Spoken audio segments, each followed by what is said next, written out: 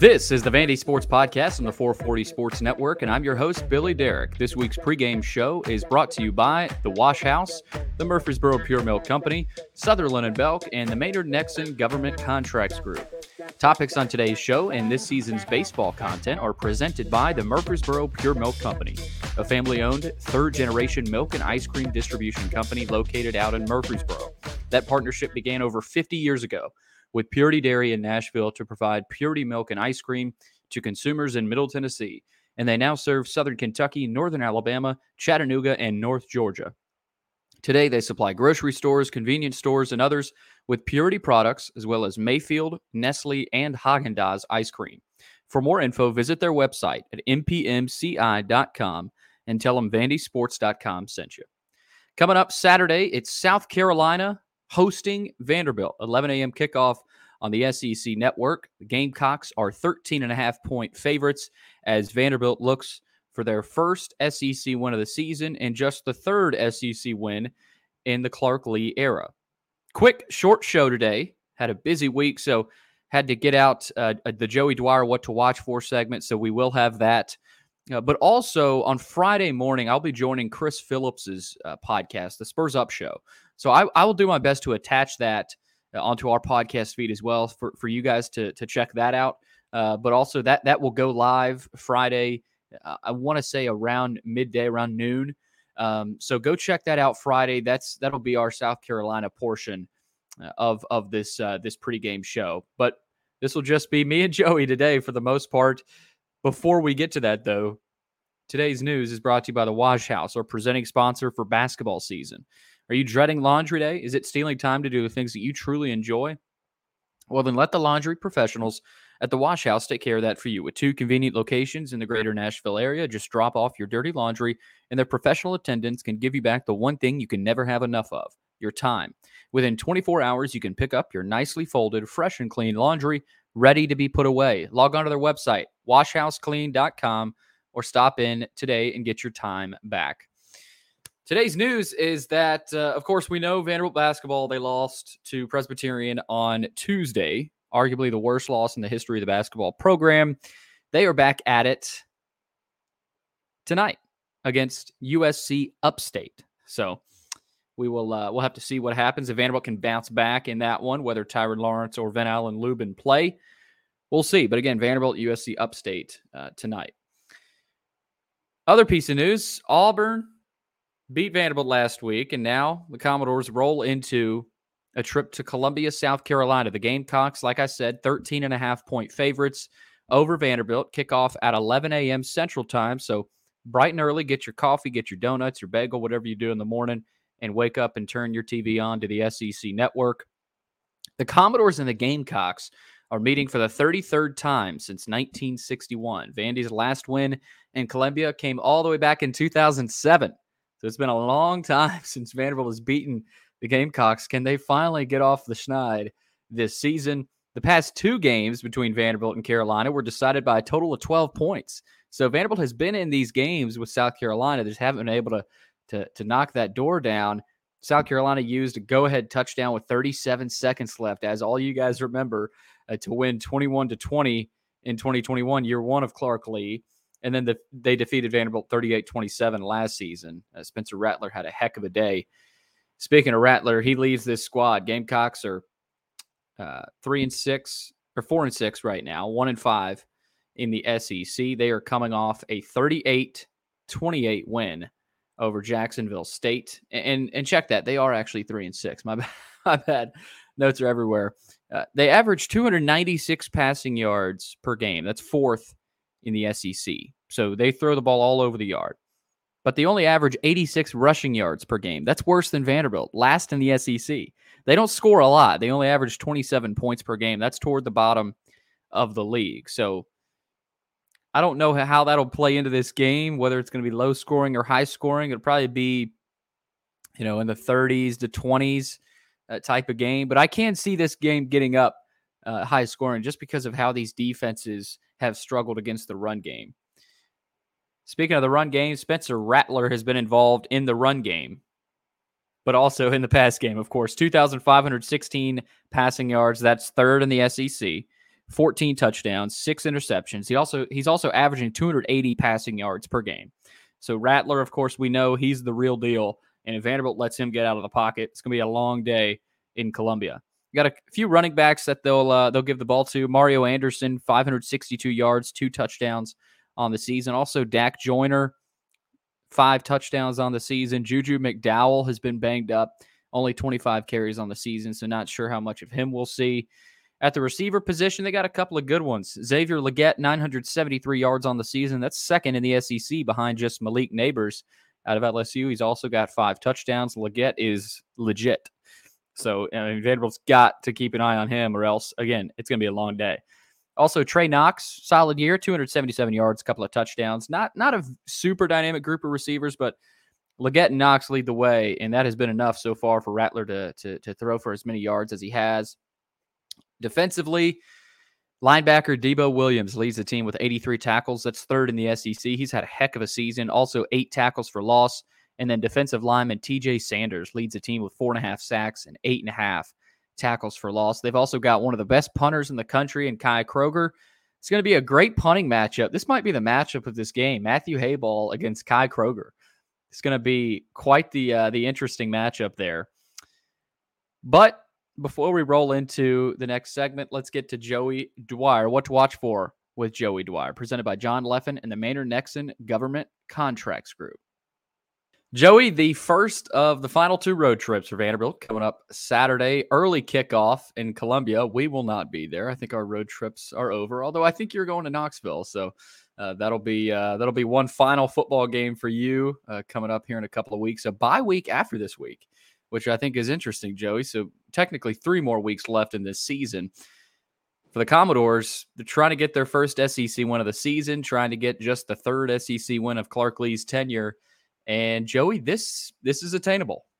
I mean, we said it last week against Auburn. I think we pointed to these 2 games late in the season that these are games that you could potentially win if you're Vanderbilt, and that's available for them on Saturday. South Carolina has not looked very good consistently this season. Of course, they got Spencer Rattler, but their offensive line has been battered and bruised. So the big question here, the first question for you, Joey, is can either team establish the run game? Both these teams are at the bottom of the SEC. South Carolina averaging 86 rushing yards per game, somehow worse than Vanderbilt. And Vanderbilt, we know where they are. I think around the 90-point mark, 13th in the league. They're both at the bottom. So can either of them establish a run game? If not, Joey, we could get a little bit of a shootout here with both teams kind of chucking the ball around the yard. Yeah, 2 one-dimensional offenses is certainly an interesting formula. I don't think either rush defense is particularly good either. So it'll be interesting to see if one of the teams can maybe establish the run while the other can't. That could be a big difference in this game.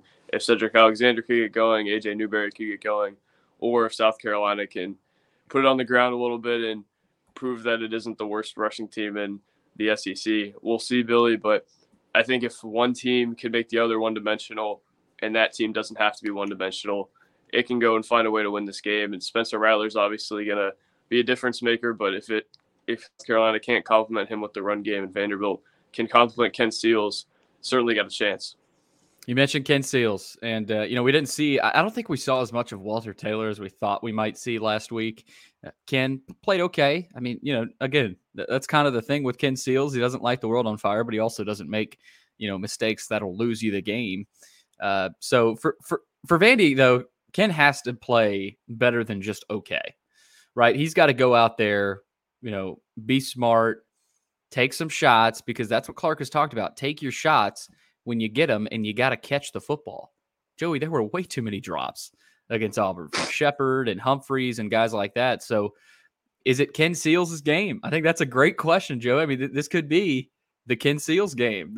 I know we joke about legacy game. I don't think I'd say that, but this could be a really good opportunity for him to prove what he's got. And, this South Carolina defense is a good proving ground for that. Yeah, we haven't seen that breakout performance from Ken Seals yet. We've kind of seen just some middle-of-the-road games where he hasn't turned it over, where he's kept him in the game and been a ball control guy. Vanderbilt's going to need more than that in that environment, and against that team with the explosive passing game that South Carolina has and some of the mismatches that Clark Lee brought up in South Carolina's receivers versus Vanderbilt's secondary.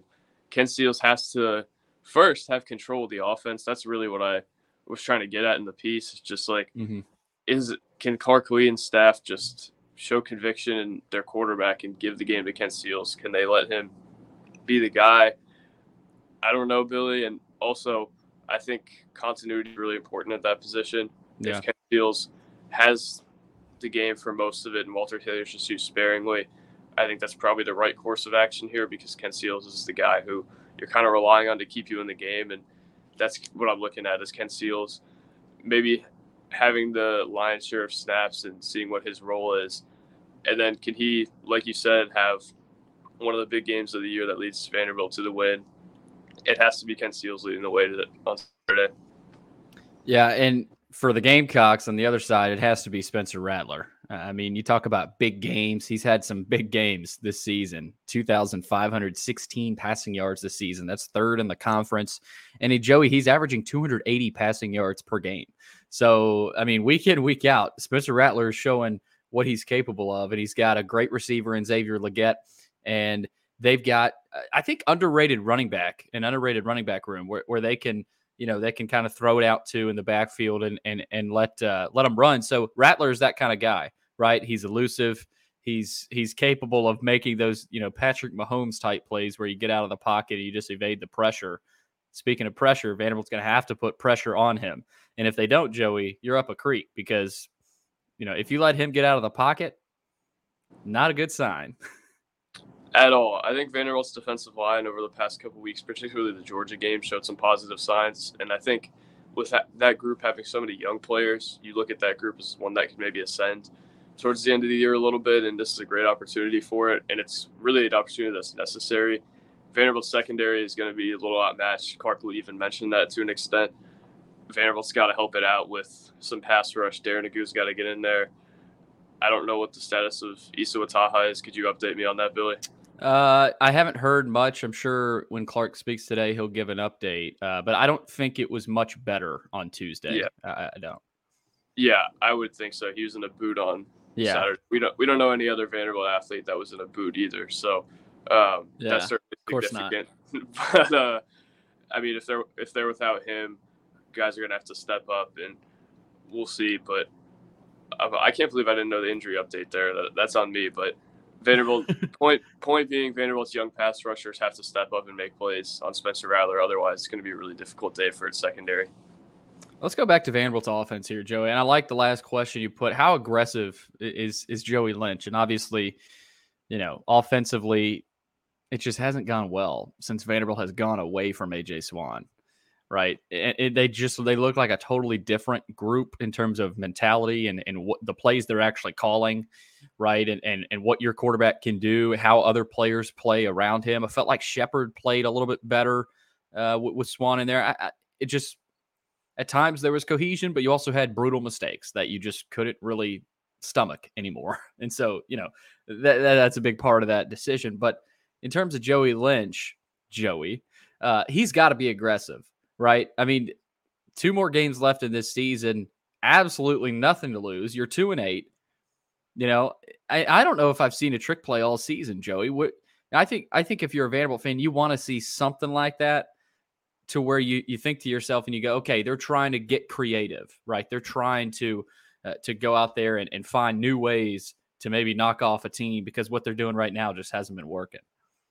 What really hasn't been working is first down runs up the middle, and that's kind of what I was inspired by as I wrote this thing to watch. Vanderbilt's got to play to win the game, and doing that doesn't seem like it.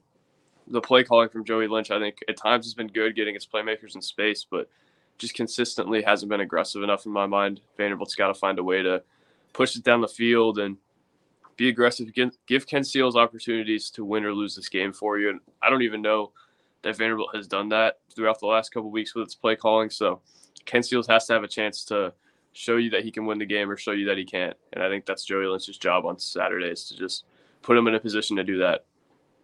11 a.m. kickoff, Vanderbilt and South Carolina. Again, we will not be there, but I think we do like the early kick. So get up, get your coffee, and get your morning routine going, and turn on the SEC network and watch Vanderbilt and South Carolina. That'll do it for us, though. For Joey Dwyer, I'm Billy Derrick.